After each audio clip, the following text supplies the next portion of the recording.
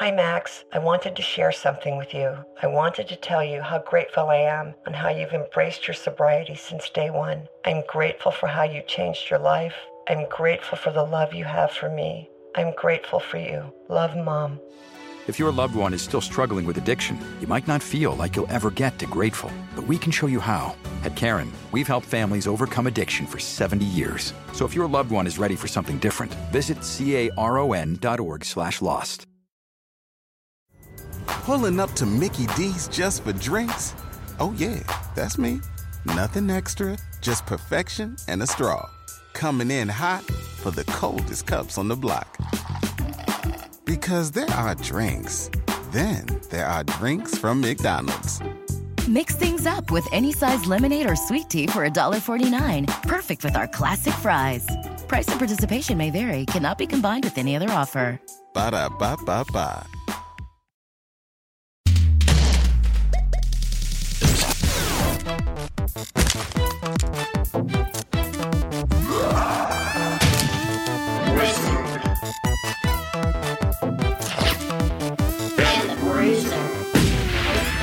Hey everybody, it's your gun-toting, horny as hell for some Hostess Clubs wizard, Holden McNeely. And it's your snake-skinned, eye-patch-wearing Kiryu-chan, Bruiser Jake, and we're going to be talking about a franchise that is almost getting its day in the sunlight, the dark mirror to Grand Theft Auto, the crime drama of the East, the Yakuza games. And to help us, we have an amazing guest, basically the only human being that I'd heard talk about these games for the past 10 years until suddenly everybody started talking about them again. Pat from Castle Super Beast, the Pat Stares at Twitch channel, Angriest Pat on Twitter. How are you doing? Hey. Hey, what's up? I'm doing great. I think I am the only person that was talking on social media of any kind, of any particular note, that was going, Yakuza 3 is really good. Don't play Final Fantasy 13 and Yakuza 3 came out in the same fucking month. And I bought the PlayStation 3 for FF13, but also picked up Yakuza 3 because that's a cool game. And boy, did history look kindly upon one of those. Oh my god. I remember when my roommate brought home Final Fantasy 13 and I just like stared at it next to him, just mouth agape, like, what the fuck? When's the game gonna start, huh? What the fuck is this game? It's like probably the only Final Fantasy I haven't actually like attempted to play. But also you bring up 3, and I actually read an article which was like, which Yakuza games should you play and which ones can you skip? And it said you could skip 3 because it's like, you totally can. Yeah. In my research, 3 is the one that nobody talks about. Well, it's the orphanage. Well, we're jumping way into it, but you can skip any of them if you like. They're all relatively simple, but 3 was pretty weak. The best thing that ever happened with Yakuza 3 is that there is a Western game journalist, I forget his name, but he went and got 3 old Yakuza mans and played through most of Yakuza 3 with them. And wrote this massive interview piece about like these old dudes being like, man, this Kiryu guy, he's like what, like guys used to be like that, but now it's just all about the money. And I even knew a guy, he had an orphanage. Really? Like a real orphanage, not like a tax shelter? Yeah, dumbass. Of course it was a tax shelter, but like they still fed the kids. He took care of the kids, and he didn't even traffic them. Fascinating. The most interesting thing about the whole thing is that real Yakuza look at Kiryu and say that his tattoo sucks. The black dragon? Because it doesn't cover enough of his back. Ah. It doesn't go down his arms. It doesn't go, like... Yeah, I noticed his front tattoo, because he always has that, like, 70s style, like, super unbuttoned, like, kind of chest look, and he doesn't have any tat there either, and I was like, that doesn't look like some of the other pictures I saw where they are completely covered in they get, like, a tattoo jacket. Yeah. I also think that his suit looks like an asshole suit. No. Like, he looks like a dumbass. You do not insult the toughest, handsomest crime disco stew in all of video games. Well, I mean, I think that's... Oh, it's bad. That's what the game does for me, though. It's, like, so super serious with, actually, I think, really strong writing, and it's also, like, the goofiest goof-em-up of a game at the same time, and it's all, like, happening at once. You always have to remember, Kiryu exists in 1995 forever. That's when he went into prison. Yeah. I guess let's back it up here for a second. Well, first of all, we do the thing that we like to call the gush up top before we really get into the history of all this stuff. But I'd say for me personally, I'm still a bit of a Yakuza newbie. I played Zero at some point last year and really loved it. It's great. It's so fucking good. And I really was worried because, like, I had played Shenmue when it came out on the Dreamcast, and everyone, like, there's such a weird connection to Shenmue, which we'll get into, but also people say it's the spiritual successor to Shenmue, which I don't really agree with. It was just sort of like there's some things that Nagoshi took. I'm completely getting sidetracked here, but I will say, loved Yakuza 0 and was kind of shocked at how accessible it was, how the game really was trying to be as fun for you as possible and not at all like, oh, I didn't get to the shop in time before it closed. I guess I have to run all the way home or like bullshit the rest of my day. Well, that's a Shenmue exclusive. Exactly. And so I was so worried it was going to have all that bullshit in it, and it totally didn't. At no point in the Yakuza franchise do you wander around an empty city going, do you know of any sailors that have been hanging out here? Or go to a crate yard and just like move boxes around for an hour. People love the forklift sequence. I will not have you besmirch Now, that this may legendary not piece. necessarily be true. There may be some parts where you're looking for sailors, but I forget. And then also, so now I'm playing the Yakuza 1 remake, Yakuza Kiwami. I'm very excited about it. I finally got jumped back into that. I really want to get to Judgment, but I feel like I need to play through like all of these other games first, so we'll see what I get to there. Jake, you've never played any of it? My Or- honest to God introduction to the franchise was hearing Pat talk about it on the old podcast and on the old channel. And it was kind of amazing because, you know, I never had to level up the brawler style fighting system. Like, you know, they took care of that. And finally, once Kiwami was available for PC, I picked that up and played that. For this episode, I picked up Kiwami 2, and I'm enjoying that. In fact, as soon as we get home, I got time now. I'm going to just keep playing it because it is genuinely just a nice, like, relax. That beat 'em up style, I miss it. I miss it so much. So, Mr. Holden, I Yes. have bad news for you. Okay. In terms of waiting to get to Judgment by the time you play through all of these. Okay. First of all, there are 5 you can't play. There are 3 Black Panther PSP games, Yakuza Ishin and Yakuza Kenzan, which never came out here and are never going to come out here. And I have a Vita. That doesn't matter though, huh? No, Okay. never got translated, and they're never going to. There's a lot of really fucked up crazy shit in Kenzan that we're never going to get to see, where like Haruka is like a murderous child prostitute. Oh man. What? I'm sorry, what? For Yeah. people unfamiliar with the franchise, Haruka is a plucky orphan girl that you adopt in the first game. 8 to 20-year-old girl. Yeah, by the way, spoiler alert, I kind of hated doing the research this week because I'm like, oh, I guess I know this fucking plot point. Don't worry about it. It's stupid. It's all stupid. Nice. Yeah, exactly, right? It's so take it or leave it. But I think what I come to Yakuza more for is like the weird funny moments, the fun dialogue. Just living in Kamurocho is like why I think more so than like, oh, the orphan girl, you know, becomes a prostitute. So this is one of those series which people ask, how do I get into it? Because it's been released in a bunch of different ways over time, and there's remakes, there's re-releases, there, you know, like if you wanted to start at 0, which is a great place to start, you'd hit like PC, PS3, PS4, like, you know, it's all over the place, right? Right. But the craziest thing is that all the goofiness, all that really like super Japanese style absurd humor that's on display in 0 is almost totally absent from 1. Yeah. Yes, and I've noticed that. I'm still enjoying it because I really like to see how things get to the bananas that I got in 0. So I'm not really minding it that much but I'm excited to slowly descend into Yakuza madness through each game. And at least I will say he did recently. I don't know if it's recent or not, but they are remaking 3, 4, and 5 like Kiwami style. Like, They are not. They're not. I thought he said they were. They are remastering. Oh, okay. And those PS3 ports are out on PS4 in Japan right now. Okay. 3, 4, and 5. Yeah. Those will probably be coming in the near future to PC. It looks like the way they're releasing them on PC is sequentially. Cool. So, like, Judgment will probably be in, like, 3 years. Okay. On PC. even though they could do it right now. So this is something that people point out is like, they're hardcore fans of these games, and there's so many games that are just left in Japan, and people are like, why don't you just bring them over? Just bring them over. And they have no idea that, like, localization back during the 8-bit and 16-bit era was its own very specific art form.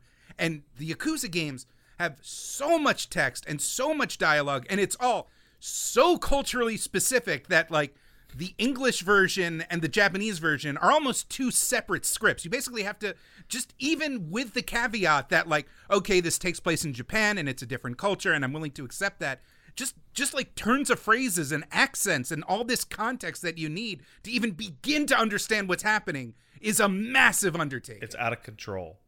So Wooly, my co-host on the Castle Super Beast podcast, Wooly used to work in QA. And he was at the studio that got localization testing for Yakuza 3. And he describes it as the single most enormous tome of localization data he's ever seen. It was like binders and like tens of thousands of pages, like just absolutely absurd. And on top of just raw amount of text, right? Just like there's just a million lines of dialogue. Right. Okay, translate every single one of these drink descriptions, such a in a way that sounds like romanticized because it's an ad. Right. Also, this a live chat pornography minigame where you're watching cam girls. Okay, you now need to. The localization team did this fantastic article on it. I'm like, okay, so part of the minigame is you're supposed to pretend that you're typing, but if you pretend that you're typing the Japanese characters, it doesn't fit any English words that they would translate into. So that entire section had to be completely rewritten from scratch, and all the goofy names like Daddy Lover and 420 Boner and all these characters had to be invented by the localization team. And if they're doing it right, then like the Japanese name was like Leaf Lover of the Blossom or whatever, and they had to like figure out that means, oh, it's a weed name. Okay, so I guess 420 Lord. Yeah. There's video. You can see video of me and Dorkly editor Tristan Cooper just like dying of embarrassment because we wandered into that minigame, and all of a sudden big honking Dodonko Henri Okita is just wriggling in front of us while we're at work, and we're trying not to like get fired for it. And it's a real video, so it's like extra uncomfortable. Yeah. And it's like, oh. But then Kiryu's staring, and he goes like, he types, and he just goes, horny. It's growing. That's it. It's growing. It's growing. It's growing. Oh, God. I did that on stream, and I was so uncomfortable. I was so uncomfortable. But all that localization shit aside, right? On top of that, they have only had 2 games that have been dubbed. The first one. Yep. And when you were doing Kiryu-chan, you were emulating Mark Hamill, who, by the way, doesn't remember ever voicing that character. And 2, Judgment, which just came out. Mm-hmm. And the craziest thing about Judgment, I have literally never seen this before. For a game that already has the largest localization budget required ever, right? There is an English dub, and they have completely re-subtitled the entire game as closed captioning for the changes made to the English dub. Holy so shit. If you play in Japanese, you get the Japanese translated localized subtitles as if it were an anime. But if you play in English, you get the closed captioning based on the translated and recorded dub lines. Huh. Whoa. So it's for these medium budgets, these supposedly medium budget games that should be so easy, it's way harder than anyone really thinks. Well, luckily for them, I have a solution for that. Would you like to go down to the Don Quixote and get a Suntory lemon? Wait, did you say like swap out the sponsorships? Change it to Fanta, get more money? No, but that's one of the reasons why they're able to make that shit is like that is the most product placement video game that's ever existed in the history of anything. But it's fine. Because it adds to it. It's like a sports game, with the ads on the bleachers. There is something oddly cathartic and like weirdly like I kind of love walking into like the Konbinis in Kamurocho and seeing all the same noodle brands that are like in my in a New York Asia market. Like it's kind of interesting. Well, they're trying to go for like a hyper fantasy, and it's working. Yeah. Yeah. Except for all the energy shots. That's just not a thing here. There are not like dudes sipping from little brown glass bottles of vitality serum. Our energy drinks come in cans the size of like a 40-ounce beer, and they all have names like The Beast. Your daily dose of stamina. What are you talking Stamina XX. So I want to take it a bit of a step back and talk about like the history of this entire series, because I have notes. So many notes, Jake. I also have notes. So sad about getting into the notes. I want to say, though, for people who don't know what the fuck we're talking about, Yakuza is an action-adventure beat-em-up franchise based on a man named Toshihiro Nagoshi's desire to create a game that would tell the way of life of the Yakuza. And that was another interesting... I mean, we'll talk... I have a bunch of stuff from him talking about this, but it's bizarre to me that they even did a localized dub for the first game, because he very much so made it for Japanese men. First of all, let's talk about Toshihiro Nagoshi, who graduated from Tokyo Zoke University with a degree in movie production, which is going to come way into play here. It was like perfect timing for him, essentially. He said, I wanted to make a movie, but 30 years ago, the Japanese film industry was in a slump, and as a result, there were no job openings. I was really interested in video games, and I figured if I wasn't working a job I was interested in, I wouldn't be able to hold that job for long. So I decided to apply for a job interview at a video game company. I saw Sega as this monolith company and really wasn't expecting to be hired. I honestly went to the interview just for the memory of doing so. I still don't know why, but for some reason, they hired me on the spot. But I think the real reason why was because video games are just getting into 3D, into the 3D world from like your normal standard 2D situation, and therefore they're already just that fact makes them need to be more cinematic, right? So this guy comes in who's from film school, who's like, no, you don't want the camera to be there, you want the camera to be here, you need the lighting to look like this. Which is hilarious because you think about the first 3D games that we're talking about, they're like Virtua Fighter. Oh, well, no, it's ironic because the first game he was put on was Virtua Racer, yes. And the legendary, groundbreaking feature of that game was the ability to freely pick your camera angle. It was there right on the console in the arcade machine. We've talked about this in previous episodes, but around that late 90s, early 2000s period, the Japanese economy, especially the video game industry, was having a massive like boom. And so there was tons of money being pumped into these high concept arcade games. And Sega was one of the forerunners of these like big time cutting edge amusement machines. And you look at the graphics now, and it is the most polygonal ass, like ridiculous, I mean, but still he was able to give that guidance. It's just a fascinating thing to think about that they had to completely approach and think about video game design on this whole other way that, they never had to in the past. But in the past, it was like, look, it's in 3D. The background is moving slower than the foreground. That was pretty much it. I gotta say about that. Sure. The Yakuza 1 is the first game that I can remember having dedicated camera work. Yeah. You have cutscenes that are panning and having dedicated cuts towards action and different types of shots, which it's like the vast majority of games at the time were directing shit like fucking Sonic Adventure or variations of Sonic Adventure. Even something like FF10, like almost every single shot in that entire game is like a static wide shot of characters close enough that you can see their mouth flaps. Right, totally. I think part of that is because a lot of early video game cut scenery was kind of anime influenced, especially in Japanese games, whereas the Yakuza series are working on a very solid foundation of Yakuza movies. And soap opera. Yes, and soap opera. Are you a big fan of like Yakuza films, Pat? Hell no. What? You've never seen Battles Without Honor and Humanity? Yeah, I don't give a shit. I don't care for mafia films either, personally. Yeah, true. I didn't even think about that it would obviously be a film genre there.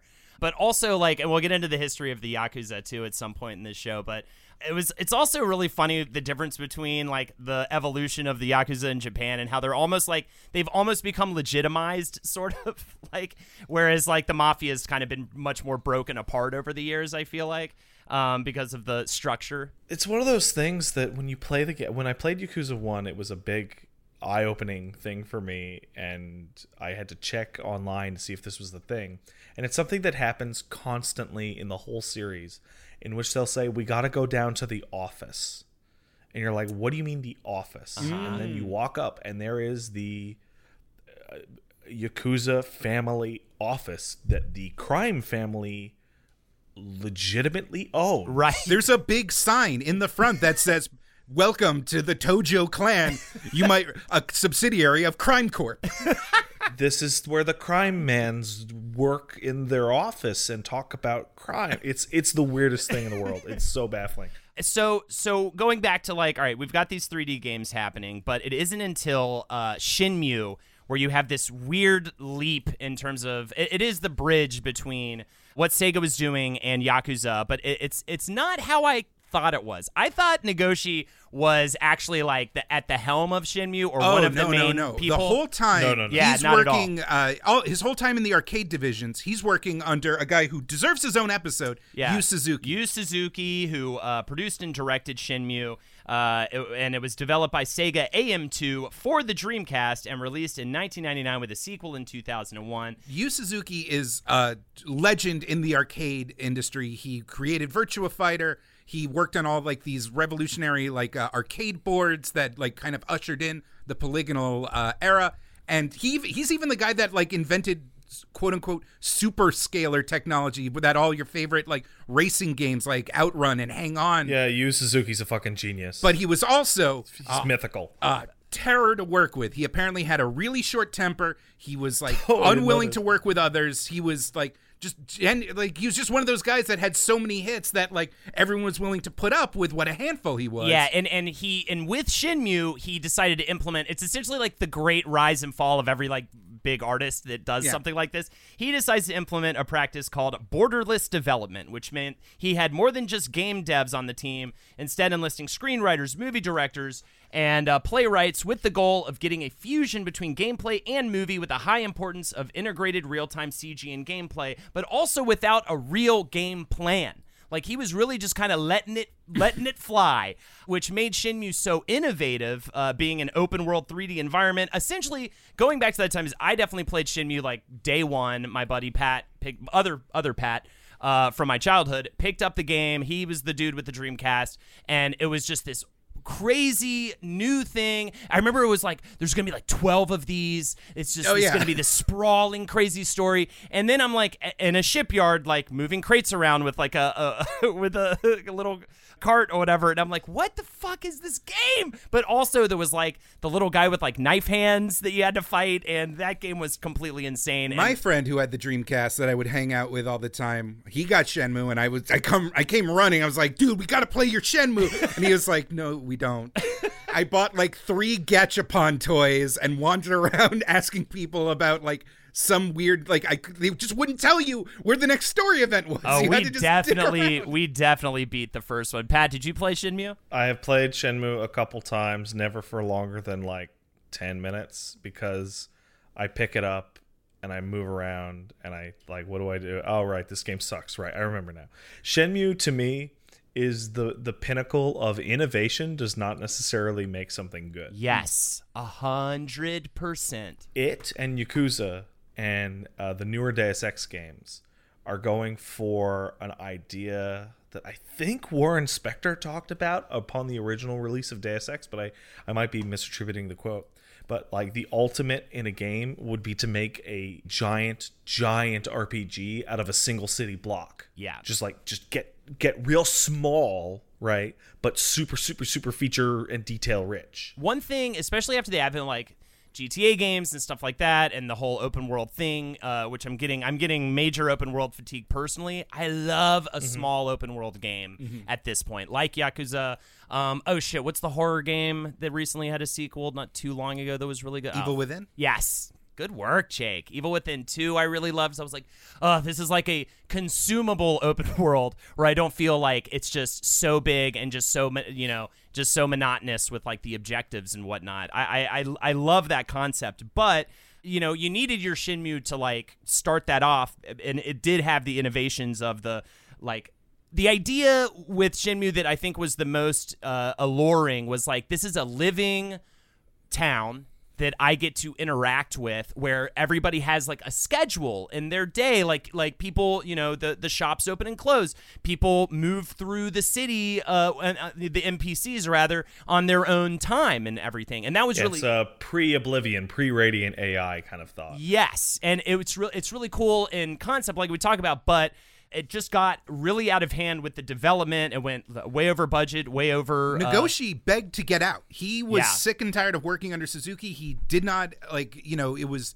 too much, playing telephone, too much, too much chaos. And he basically went up to Sega and was like, I'm out. Give me my own division. Let me work on it. Let me work on just anything else. The CEO wouldn't let him, though, right? Well, he made it out, and then, just like fucking Kiryu, they got him back in. So Nagoshi said, I was a supervisor on the team at first. As the project progressed, as you know, it had become bigger and bigger, and I couldn't put up with it anymore. It was one of the turning points in my career. I talked to Yu Suzuki, as well as talking to my boss in the development division at that time, and said I would like to have my own division, and they made it happen for me. But we really could not see the end of Shenmue, and I was called by our CEO at the time. He said to me, please get this game finished. So I was a producer director for the final months of the project.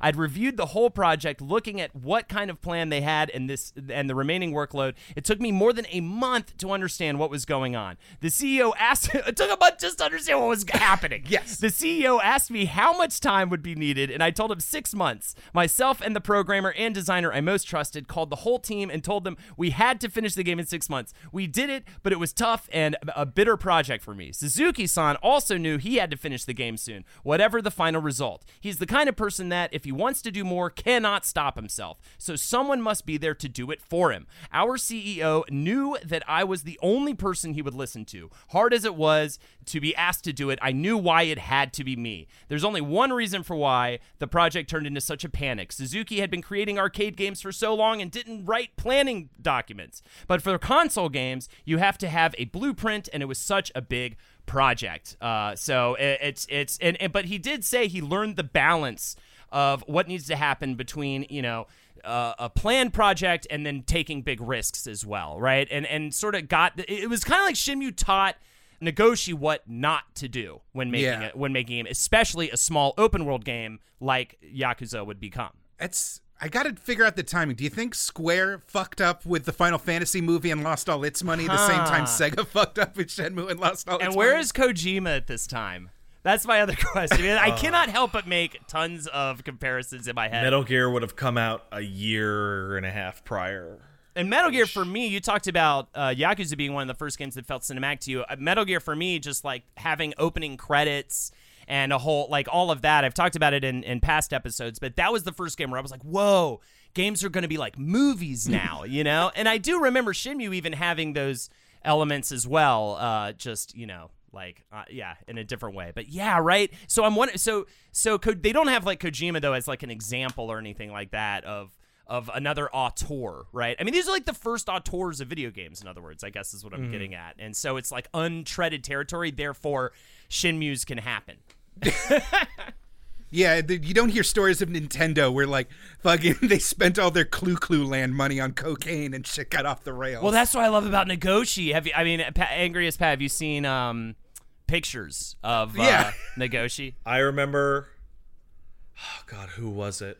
It was another developer referring to Nagoshi, and he called him, oh, right, that weird tan Yakuza baby man. Yes. Honestly, if I could describe his appearance, he's got shaved, the sides of his head are shaved, but he has a long top lock.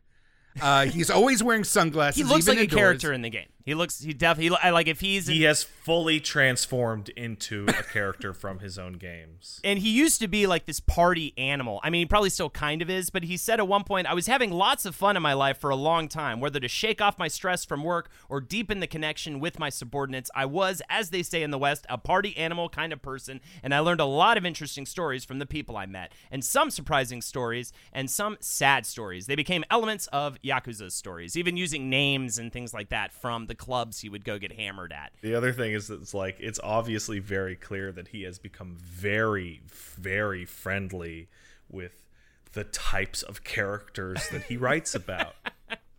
And I love how they're always talking about how, like, the team did a lot of rigorous research at the different hostess clubs around the red light district. One of Nagoshi's closest associates is a guy named Masayoshi Yokoyama, who is basically responsible for all the later Yakuza games and the Kiwami remakes. You know, kind of the head scriptwriter and, like, producer and storyboard artist. And he talks about how in his earlier scripts working on the series, people would come up to him and be like, dude, have you ever even been to a hostess club? This is shit. That's not how they work. And so he had to, go and, like, I still don't quite understand how hostess clubs work, by the way. It's the same way that when someone describes, like, geishas in samurai times, where it's like, they're not prostitutes. Like, okay, they're not prostitutes. Okay, the samurai just go there, and then they, like, eat, and they drink, and she laughs at your stories, and she plays music and entertains you. She is a courtesan, and she is not a prostitute. Okay, also she fucks you. Like, wait, what? Yeah, it's like evidenced by the actual mini games themselves, where you're like giving them gifts and sweet talking them, trying to get that meter to go up in order to, seal the deal, essentially. A hostess or host club is just the girlfriend experience without the prostitution. Yeah, 100%. Yeah, it's just a cultural thing that, like, yes, you are paying them. Yes, you know it's fake and they know it's fake, but, like, it's still fine. It's just a very weird thing. But what if it's not fake, though? The stripper likes me. She said so. Dude, that is exactly what it is. But without the stripping. Is that sentence expanded into a giant market. Hey everybody, it's me, your wicked wizard Jake, here to talk about this week's sponsor, Gabby. Hey, are you paying for car insurance? Because if you are, chances are you're paying too much for it. The problem is lack of information. There's no easy way to compare quotes from multiple providers without filling out tons of tedious forms, and then you get bombarded by a bunch of spam calls after the fact. It's a nightmare. But here's how our new sponsor, Gabby, can help you. Gabby was started when its founder, Hano, was trying to find the best rate on car insurance when he moved to the US from Germany. And he couldn't believe how challenging that was. So, ingenious man Hano was, he created a solution. Gabby.com is the free tool that compares insurance rates across top providers to find you the best rate for your exact needs, all in less than 2 minutes. Just go to Gabby.com/wizard and you can link your current insurance account to instantly receive quotes from nearly every major insurance company. You heard me talk about how easy and seamless the experience was. I'm thinking of buying a car and need to know what kind of insurance rates I might be looking to pay. You can use the website, I use the app, and ooh, man, that's just a great UI experience. You got to appreciate it. Gabby users can save over $800 per year on average, and if they can't find you savings, they'll let you know, so you can just sit back and relax and actually be secure in the knowledge you're getting the exact best rate out there, which, that's a pretty good feeling. Unlike other insurance comparison sites, Gabby will never sell your info, so there's not going to be any annoying spam or robocalls or junk mail just because you wanted to see if you could save a few bucks. And you can do all this through Gabby, G-A-B-I. You know what that stands for? Get a better insurance. Gabby. So once again, all you have to do is go to Gabby.com/wizard and start saving money. No fees, no forms, no spam. Just take 2 minutes and see if you can save up to $865. It's 2 minutes. What do you have to lose? Go to Gabby.com/wizard now. That's GABI.com/wizard. It should be known that the neighborhood that it takes place is Kamurocho, which is based on the Japanese neighborhood of Kabukicho. It's called that because there was going to be a kabuki theater built there, and they never did, but the name stuck. Mm-hmm. And it is an entertainment district known for lots of host clubs and pachinko parlors, and it's just this kind of encapsulation of all of the late-night entertainment available in Tokyo. Yeah. And Akamuro is actually one of the young attendant girls that would populate, like, geisha houses and courtesans, like fetching food and, like, helping kind of escort guests to their rooms and do all this stuff. So, like, they're very aware of the history of, like, entertainment and escorting and whatever. Obviously I'm just a fat white guy trying to explain a foreign culture, but, like, they're very aware of the history. There's also a bunch of other locations. Like there's Sotenbori, which takes place in Osaka, which is based off of the Dotonbori district. And you get that in 5, I believe. You get that in 2 and 5. 2 and 5. Yeah, 5 was the one where it's like I saw the and 0. And 0. Yeah. It's 5. You get to go to 5 whole cities. What are in those 5 cities? More buildings, more hostesses, crime. Yeah, all that, and mini games. It'd be the equivalent of like, hey man, you get to travel around a bunch of different neighborhoods from Baltimore, New York, Philly, and and you'd have the distinct feeling of those areas. But it kind of doesn't hit us quite as hard because those areas just look weird and different. Yeah, because we're not used to them. Oh, it's watery Japan and less watery Japan. This is the one that's got lots of snow in the winter. Oh, this is the Japan where all the signs are of crabs and not of fish. It's a whole different place. That's correct. Also, Kabukicho is referred to as the sleepless town, and according to a report in 2004, there were more than 1,000 Yakuza members in Kabukicho and 120 different enterprises under their control. There have since been crackdowns, but that's a lot of fucking crime people in like not a huge part of town. You know what I mean? Or not. So what you're saying is that it's a perfect location to have your crime story. 100%. So going back to, all right, so in 2000, Sega separates its in-house R&D departments because, I don't know, maybe things aren't going too well for Sega at that time. Maybe there's casualties in the hardware wars. There's a lot of like downsizing happening at the company, so they're put into 9 subsidiaries with their own president as studio head. Nagoshi becomes head of amusement vision, and I had no idea about this until I did the research. He also created Super fucking Monkey Ball, which is another amazing video game. Yeah, like what? This guy is like such a hit maker, man. So the deal is the hardware wars the console wars are over and Sega lost big time. If you want to find out about the excesses of Sega at the height of its power and how it all kind of fell apart, listen to our first episode back in 2017. No shit, Sonic the Hedgehog. But he says he didn't care. He was never involved in the hardware department. He makes games, and the ability to actually work on other hardware was exciting to him. Also, Japanese developers were getting their ass kicked by the AAA industry, Rockstar, Activision, EA, making all these like big budget military games and fantasy games that just the Japanese developers could not compete on that level of spectacle. Yeah. And so literally as like a show of defiance, he built Super Monkey Ball for the GameCube, which he like as soon as Sega was folding its hardware department, he just literally walked into Nintendo HQ and was like, hey, what are you guys working on? And they're like, we got this lunchbox that we're going to release soon. He was like, give me the specs for that. I want to make something for it. And he was like, just to show that like you don't have to compete on their terms, he made Super Monkey Ball, which is simple, arcadey, requires literally just one analog stick to control. You're not controlling the monkey and the ball. You're controlling the platform it is on and trying to get it to its goal. Check out Super Monkey Ball. Good news, they're remaking the bad one, so go fuck yourself. He also made F-Zero GX for Nintendo, which was like this big kind of like, I don't know, culturally significant moment because it was Sega making a game for Nintendo.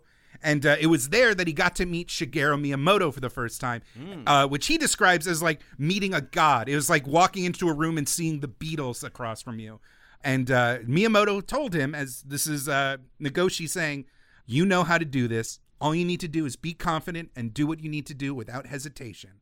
Apparently, Nintendo was so impressed by the work that they did that they begged Nagoshi for the source code for F-Zero GX because they are doing things in terms of frame rate and resolution that they didn't think the console was even capable of. Okay, now we're in 2003. They're consolidating all the studios, and this weirdly works out for Nagoshi. So what happens is he becomes head of new entertainment division at Sega, which included his amusement vision group along with staff that worked on Jet Set Radio, Panzer Dragoon Orta, and Gun Valkyrie. All these are like solid games, but they're also nothing like Yakuza, which he likes because he essentially, that means, has this super detailed plan in mind, and they don't, and no one there feels like they're the specialist in terms of the game they're making. So he gets full control essentially on everything that they're pumping out, and is trying to has this like very big vision in terms of creating a game for, again, Japanese males. I do have a different quote. After PlayStation 2 was launched, the development costs of consumer games increased dramatically, and there was another paradigm shift in the market. Until the PS1 era, Japanese games in the Western market were successful. Within the top 20, say, around 10 titles would be made in Japan, maybe more, but that changed. And it became difficult for Japanese companies to compete with Western games of high quality and big budgets, like those from EA, Activision, or Rockstar Games. Personally, I knew it would happen. With all that in mind, when thinking of this next game to make, Nagoshi said, first, I abandoned the idea of selling worldwide. Next, I decided I wouldn't mind if female players didn't like the game. Then, that no children were allowed. When I decided all that, the only target left was the Japanese male. I didn't want to create a game where the characters had names like Jack or Tom. I wanted my character's name to be Kazuma Kiryu. Obviously, that wouldn't be familiar to Americans, but it didn't matter, as I wasn't expecting them to buy the game. How many times on this show have we tried to unlock the key to success, and over again, it just turns into stop trying to copy people, stop trying to, make the most popular thing possible, just focus on what you're good at and make it as good as possible, and trust that the audience that you're making it for will dig what you're throwing down. It's also an interesting time. It's a really smart pivot for him because it's so true. The video game market was so much more Japanese dominated for a time, and then you can almost see it evidenced with the decline in the Tokyo Game Show. Tokyo Game Show used to be like E3 level, and now it's a much smaller event. And I think that's kind of the same deal with the way games were made, as EA and companies like that got in, and everybody got super into jacked dudes with giant machine guns murdering Al-Qaeda. Essentially. And it's kind of weird that the Yakuza games are gaining so much more notoriety and visibility now that the AAA industry is, Pat, would you agree, shitting the bed on a near constant basis? The what I would call attempted quadruple A industry. Yes. Being the five biggest publishers. Yes. It's constant disaster one after another. The most interesting thing about that is that you look at something like, let's look at Anthem. Sure. Do we have to? Yeah. Anthem is a focus-tested nightmare. Yeah. Right? It is attempting to be all things to all people, and it ends up being literally nothing to no one. Kind of like Shenmue a little bit in a totally different way. And then you look at the way Nagoshi's treated the Yakuza series, and it's I don't even care if this gets localized, right? And then you look at Square Enix's talks after Bravely Default became popular in the West, and there's a couple. You have the three types. You have Nagoshi who goes, I don't give a shit. I guess Westerners like it. You have people over at Tokyo RPG Factory and parts of Square Enix in which they describe there was a long time in which we thought we had to change parts of our games to appeal to Western audiences, and then Western audiences stopped giving a fuck. It turns out the things that we liked to make for the Japanese audience is the stuff that the Western audience also liked our games for. Shocker, right? Mm-hmm. But people liked Japanese games because they were Japanese games. Yeah. And then you have the recent quote from the Fire Emblem team where 3 houses blown up. And they're just we have no idea why people in the West started liking the series around Awakening. We don't get it.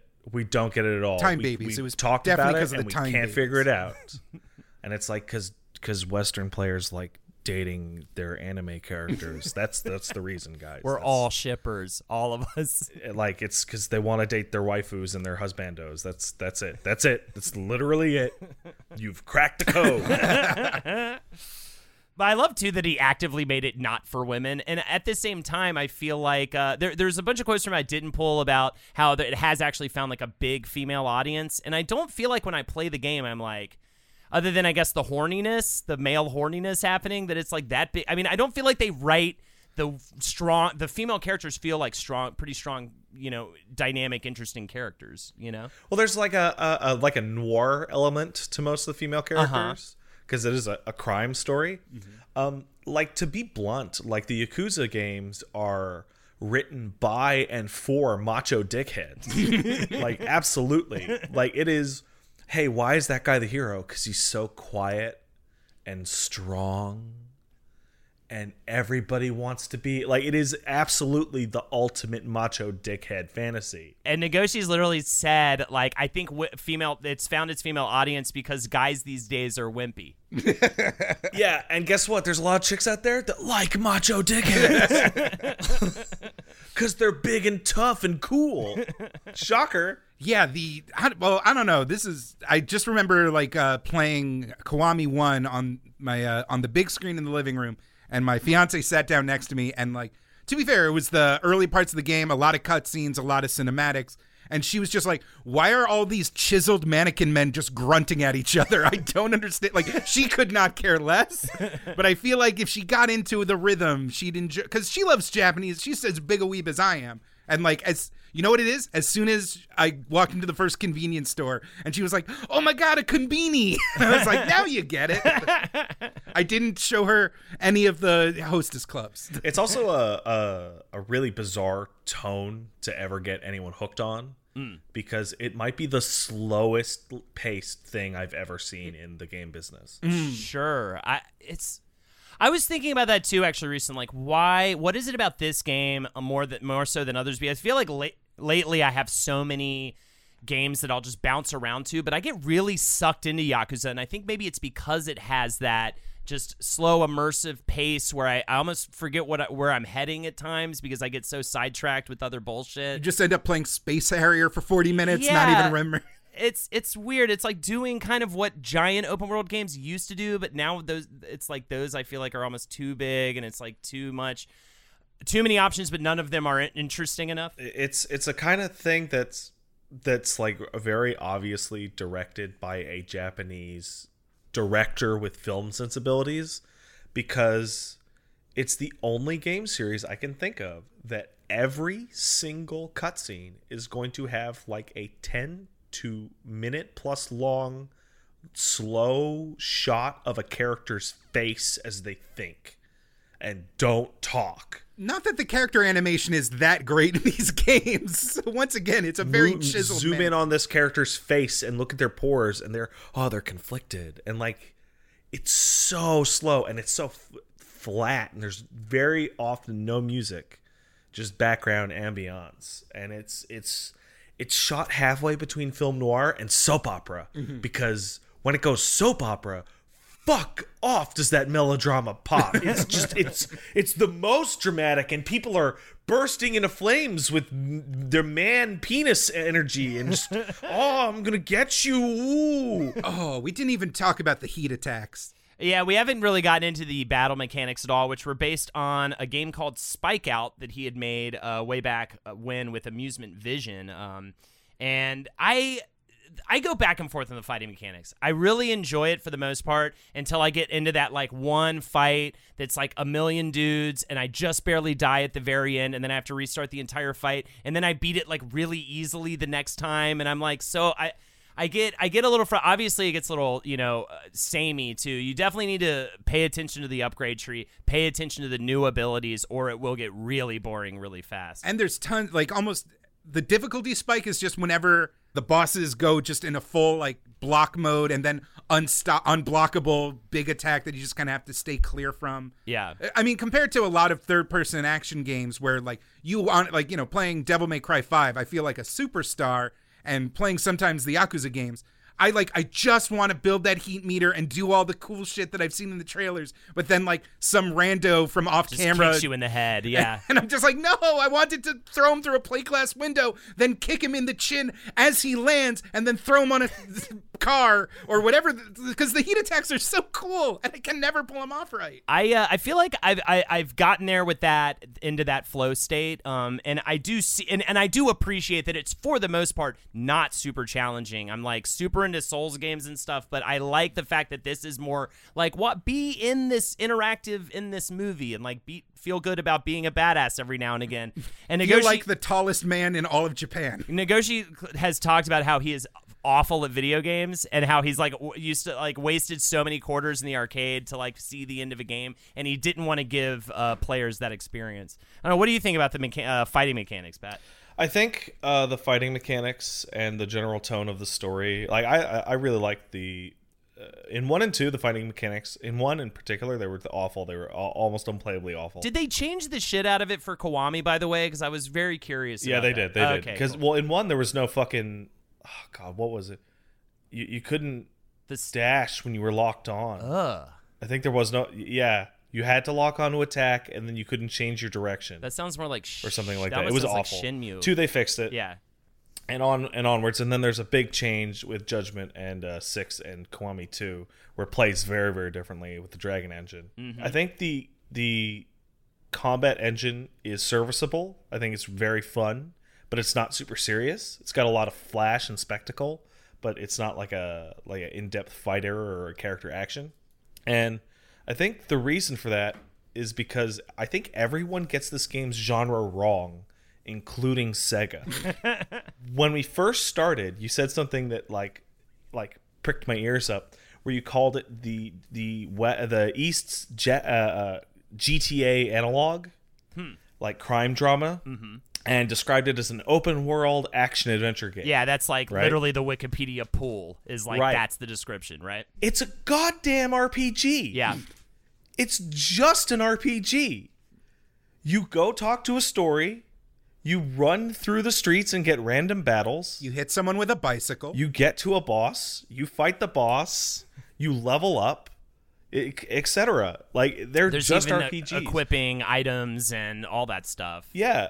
And when you put that under that lens, it's why the comparison to GTA was always so ridiculous. Mm-hmm. Because people is, well, at GTA, I can get in a car and I can drive 35 city blocks and I can, blah, blah, blah, blah, blah. So not right? that. Yeah.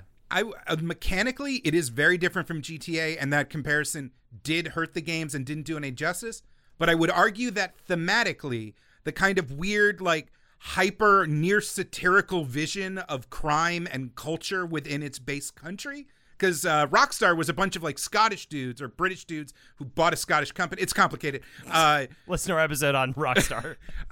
Who like did this hyper parody of what they saw America as. Yeah. And I honestly feel like Team Ryoga, whatever. Ryoga Gotoku. Ryoga Gotoku. Just say like a dragon. Yeah, just say like a dragon. Like a dragon. Like a dragon. Directed by Takashi Miike. Great movie.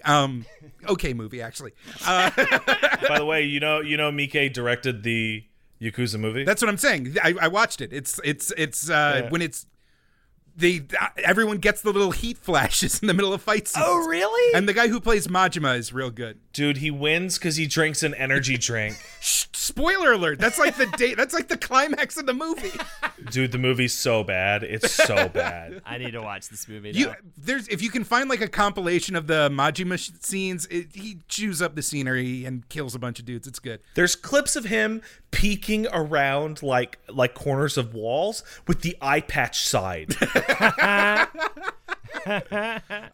mean, a lot of Miike's Yakuza movies just straight up make fun of the Yakuza and call them like weird and like kind of like homoerotic. Anyway, but the parody, the idea of reflecting society through the criminal world and kind of playing up the excesses of the country it's based in. I feel like very much in that respect, the two franchises do have a similarity. Well, on that note, I want to give like a brief history of the Yakuza here. For anybody curious, because Yakuza is like essentially the Japanese mafia, right? But like way more structured, really, and had a longer evolution just because they actually were able to hold it together, I feel like. So they derived from two groups in the mid-Edo period, which spanned 1603 to 1868, which were the tekiya, or peddlers of illicit stolen or shoddy goods, and the bakuto, which ran gambling dens. Now, both of these groups had a very low social status, so they needed to create their own hierarchies in order to become self-made, and their own hierarchies and or having their own organizations, they needed their own security, so they start bringing in like tough guys to like help protect their peddling wares and their gambling dens. So the name actually, I thought was very fascinating. The name actually comes from a card game. Did you guys know this? Oicho Kabu is the card name.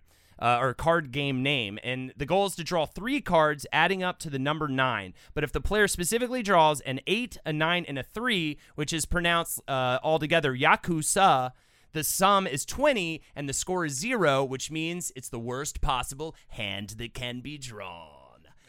Yakuza, the worst hand. So essentially, they are it's all about loyalty and respect, which I feel like you get from a lot of gang stuff, really, in any context.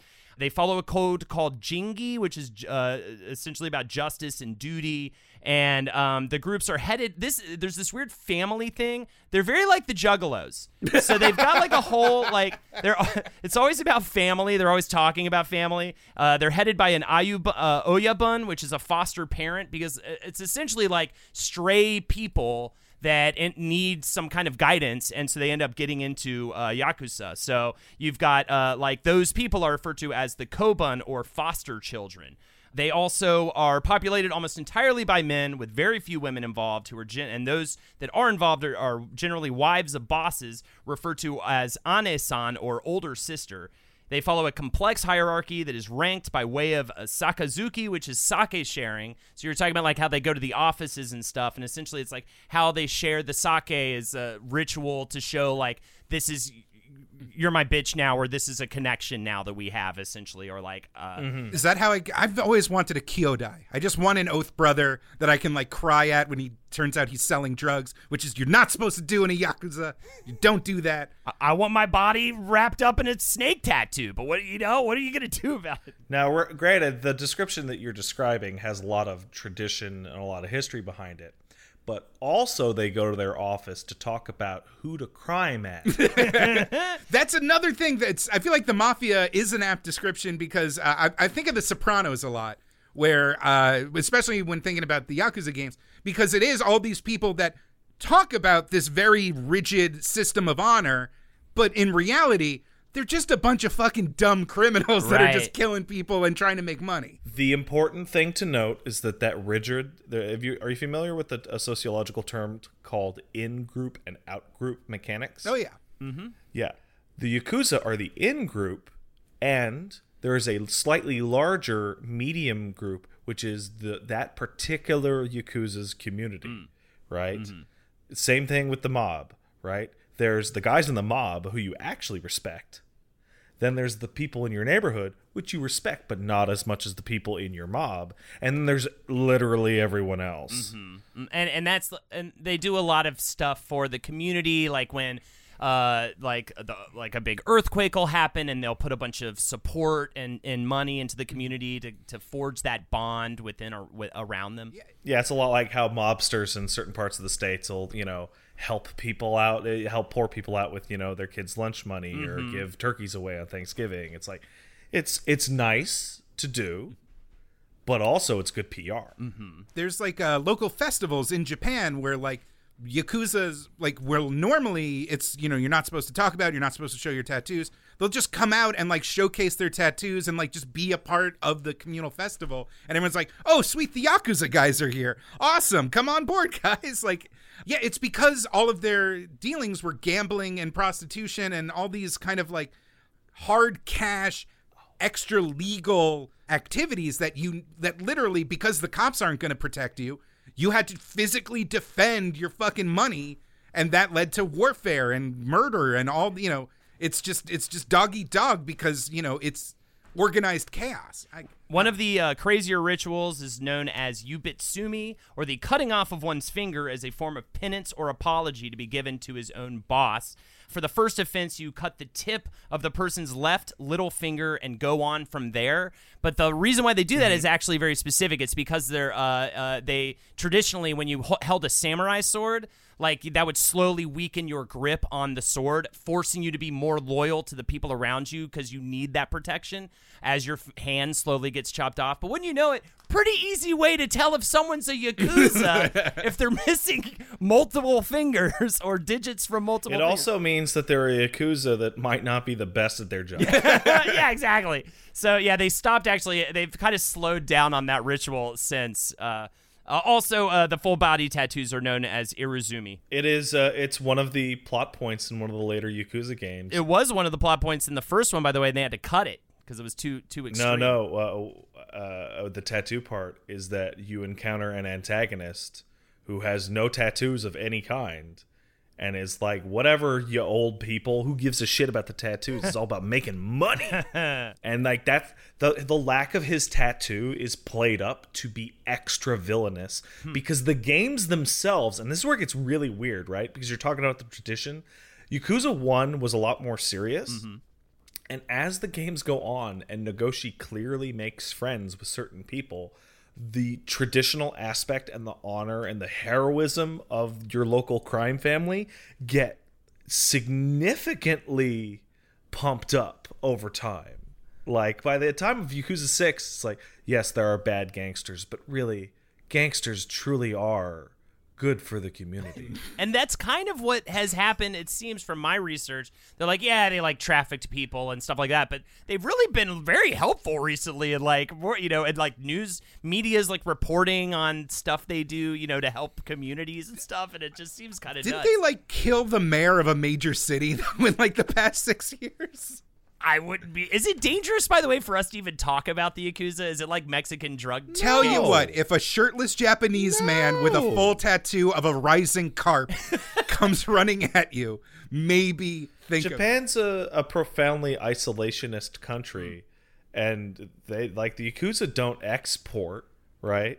Now, the old Colombian drug cartels, yeah, they'd blow up a plane you were on, just 'cause whatever, right? Yeah. But like, yeah, they don't give a shit. They're not even a problem when you're in Japan walking around. You can see that. I mean, have you guys been to Japan? Because you go to certain parts. Yeah, those dudes, you can tell by the suit and the look and the whole thing. It's like, yeah, don't bump into them or be rude to them, because they love crime.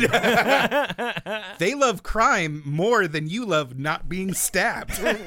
It's a weird situation because it's a accepted, if looked down upon, part of society. Whereas here, nobody's gonna go walking around. Yeah, I'm in the mob. Yeah, I'm in the mob. Yeah, totally.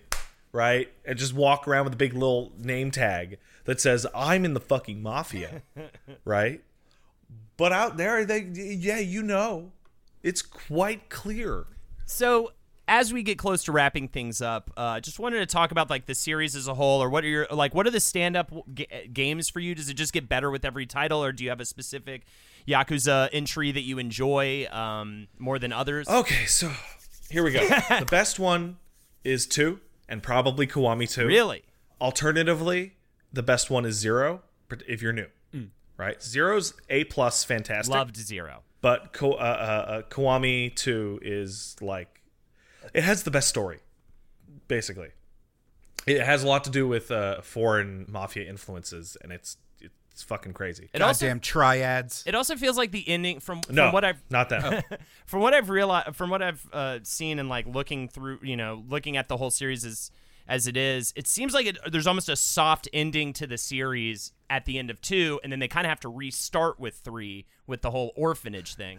Okay, so here's the deal. All right, you ready for the deal? Sure, give me the deal. Yakuza 1 ends, and Yakuza 1 has a soft ending. Okay. And then Yakuza 2 ends, and it has a soft ending. And the Yakuza 3 is about the orphanage, and he's like, yeah, I'm finally done after Yakuza 3. But then Yakuza 4 comes in, and there's like all these other characters, and Kiryu's like, I'm finally done after Yakuza 4. And then Yakuza 5 comes in. It is infinite. It is like... Now, Yakuza 6 is a hard ending for Kiryu. I don't believe that for a second. I mean, there is a new Yakuza title in development, tentatively called Shinryu ga Gotoku, which translates to like a new dragon, or new like a dragon. Or new Yakuza, or true Yakuza. But that is purported to be with the protagonist Ichiban Kasuga. They released a teaser image, right? Yep. You can see him. He's got Spike Spiegel. Oh, and there's a cutscene. He was a protagonist in one of the spin-off games, I believe, like an online spin-off thing. I think he first showed up in Yakuza Online, which I know nothing about. I don't either. But the most interesting thing about Ichiban, first of all, his name means number 1. Huh. So, like, Kiryu's name literally means Dragon Man, right? So Ichiban is number 1. 2, he's very dark, right? He's very tan. He's from, I think he's from Okinawa, right? Mm-hmm. Whereas Kiryu was very light-skinned. He's got huge bushy hair, whereas Kiryu had super clean, like, short hair, right? And he wears a red suit with a gray undershirt, which Kiryu wears a gray suit with a red undershirt, and they are the exact same colors. He is also loud and boisterous and like hot-tempered, whereas Kiryu, I mean, if you played any of them, Kiryu is a fucking block of ice. Stoic, I would call him. He is anti-Kiryu. He is opposite Kiryu in every way, from his name to his look to like his personal details. And on top of that, he uses Nishiki's voice actor. Huh. Like the primary antagonist of Yakuza 1? No, I mean, I didn't finish the game, but Nishiki is his best friend. Okay, well, Yakuza 1 came out in 2004, so fuck off. I know.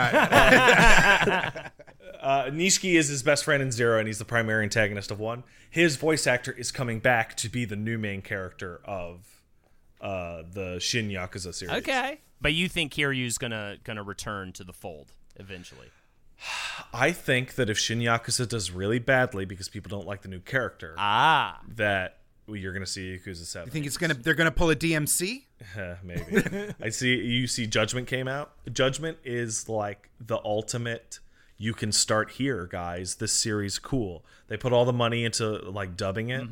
It has nothing to do with anything. It is pure standalone. Do you dig it, by the way? It's also fantastic. Yeah, I've heard a lot of great things. It makes me I may just jump. Well, you're giving me the hard sell on Yakuza 2, so I may just keep going with the series. But part of me wants to just jump over really quick and go through Judgment, then return back to the series because I'm hearing so many good things. The thing about Judgment is that it exists completely outside of everything else other than the location. Which I think is great. Like, just keep giving us great stories with this very charming, wild part of town, that we've been living in. Because a big draw for me is like it coming back to Kamurocho is just like it's just enjoy. Like I don't know, I know the layout now. It's like a fun neighborhood you like hanging out in. Yeah, I like to return there over and over again with each game. There's a part in Judgment where you first gain control, and I ran over to Serena to go in, and I wasn't allowed, and I was like, oh yeah, of course. That's amazing. Of course, this guy wouldn't be allowed. That's all right. So then you just solemnly played a UFO catcher game for like 20 minutes. I did. And then I went into a different Club Sega and played Virtua Fighter 5 Final Showdown. That's amazing. By the way, you mentioned it briefly, but yeah, Yakuza 4 and 5 have multiple playable characters and totally different like side quests that they each are trying to achieve different things with. You've got like the dirty cop, and he's like responding to police calls, and you've got Akiyama, who is a loan shark trying to befriend different NPCs and attempting to create a #1 hostess, and all this stuff. Do you think it lost something when they spread out the protagonists in 4 and 5? Absolutely not. I think it was absolutely necessary. Hell yeah. And you can feel that in 6. Like when you play 6, you miss being able to play the other characters. Interesting. In particular, Akiyama was really popular, and people thought he was going to be the new main character. And he missed his shot, I guess.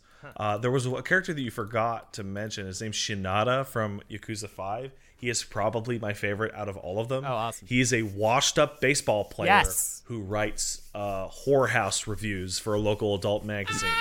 That's his job. I forget until I play Yakuza, like how prominent baseball is in Japan. I almost forget. I'm like, oh right, it's like batting cages is like is a primo destination. Like I don't even know where batting cages are in New York. You know what I mean? Japan shows the United States what it means to care about baseball. So I think we're about through it. Is there any last things you want to say about the series? Anything to? I don't even know how to further convince. Play the series. It's really good. Get a PS4 or maybe Steam. It is a cool-ass game that is completely unlike literally everything else that I could recommend to anyone, which is why I was so disappointed the way that Sega marketed it for year after year after year. The marketing on this series is like the worst marketing to ever hit something good ever. Yeah. They marketed it like GTA. For Yakuza 1, and that's why it failed. And they even describe. I was going to do I had a pull quote for 5 where they were like, "This is our San Andreas. This is our and that's what Nagoshi was saying." And I'm like, "What? Just sell it as it is. It's a fucking neighborhood style RPG that's like a Japanese noir soap opera. It's like if they got people like that. Yeah. Yes. And by the way, surprisingly funny. I have laughed out loud multiple times in my Zero and I forget what was the moment during last the night? karaoke when all of a sudden they break out into that Bruce Springsteen music video of and breaking the rules. And funny writing, like not just like the funny weird mini games, but like really funny writing, like surprisingly so for a game like that. I never am like laughing out loud, especially at like this like Japanese import kind of situation. You know, I don't know. They did really good jobs with that translation stuff. I feel like I'm really their localization team is unbelievably talented. Mm-hmm. There is nothing that tops it. I will say one thing. Have you ever seen the interviews with the actor behind Mr. Libido?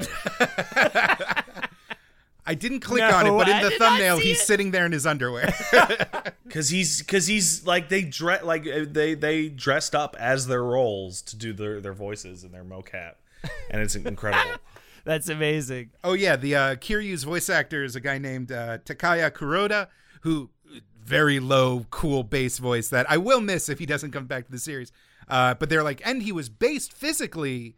Kiryu was based on the voice actor, and I don't see the resemblance except he has that weird pointy chin beard that goes like from his lower lip across the. You know what I'm talking about? Yeah. That's the only. He wears cowboy hats. He looks nothing like Kiryu except for the weird beard thing. That is so funny. I think for me, Yakuza the game, I came for like the weird, you know, living in what it's like to like live in this red light district in Japan, but I actually left really just enjoying like the writing of the story and the different dialogue exchanges that all these characters have, and also like the horny man mini games. I just want to bring peace between the Tojo clan and the Omi alliance, guys. It's not gonna last. Well, thank you again, Pat, for doing this episode with us, man. You're quite welcome. This is amazing. I greatly appreciate it. You know, it's you guys actually that is the reason I literally, if I'm gonna get in trouble, or this is gonna shoot me in the foot. But I generally, when someone's like, "Hey, want to guest on my thing," I say yes because because of the generosity of folks like yourself. So thank you so much for hanging with us today. Oh, you're quite welcome. I do want to, you know, I just thought of another story, please, that I want to tell about this shit before I leave you guys. Nagoshi wanted to make the Yakuza series, and when he brought it to his bosses were like, "What the fuck? No, we don't want to make stories and games about crime people. That's not good to do." And Nagoshi said that he had been working on the design for it, and he believed in it so strongly that if they let him do it, and it was anything else other than a big success, that he would quit and leave the company. And basically, like, said, "You guys, I trust me on this. I will commit corporate suicide here if I fuck it up."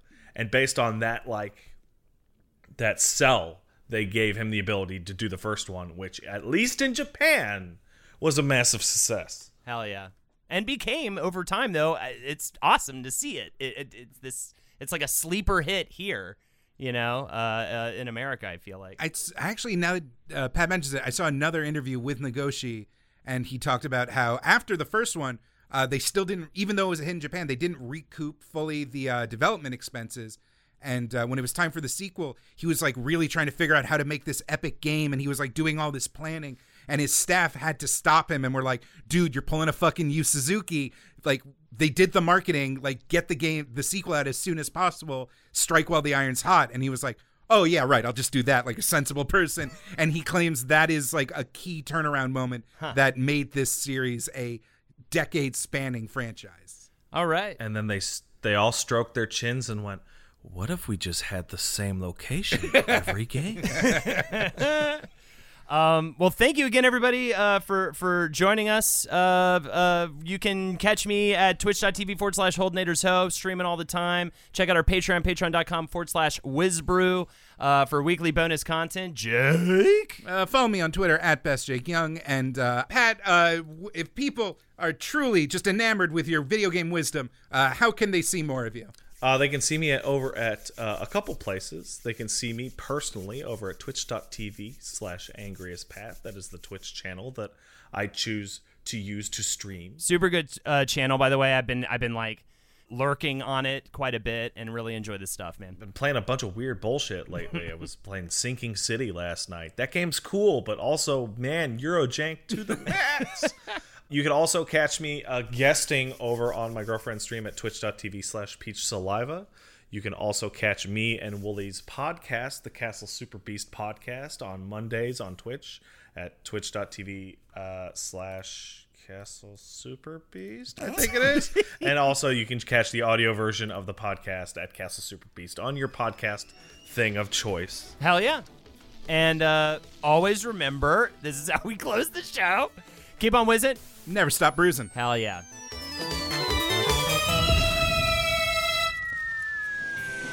This show is made possible by listeners like you. Thanks to our ad sponsors, you can support our shows by supporting them. For more shows like the one you just listened to, go to lastpodcastnetwork.com.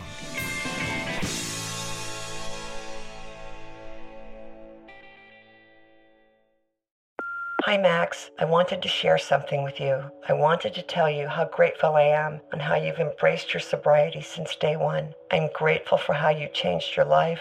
I'm grateful for the love you have for me. I'm grateful for you. Love, Mom. If your loved one is still struggling with addiction, you might not feel like you'll ever get to grateful, but we can show you how.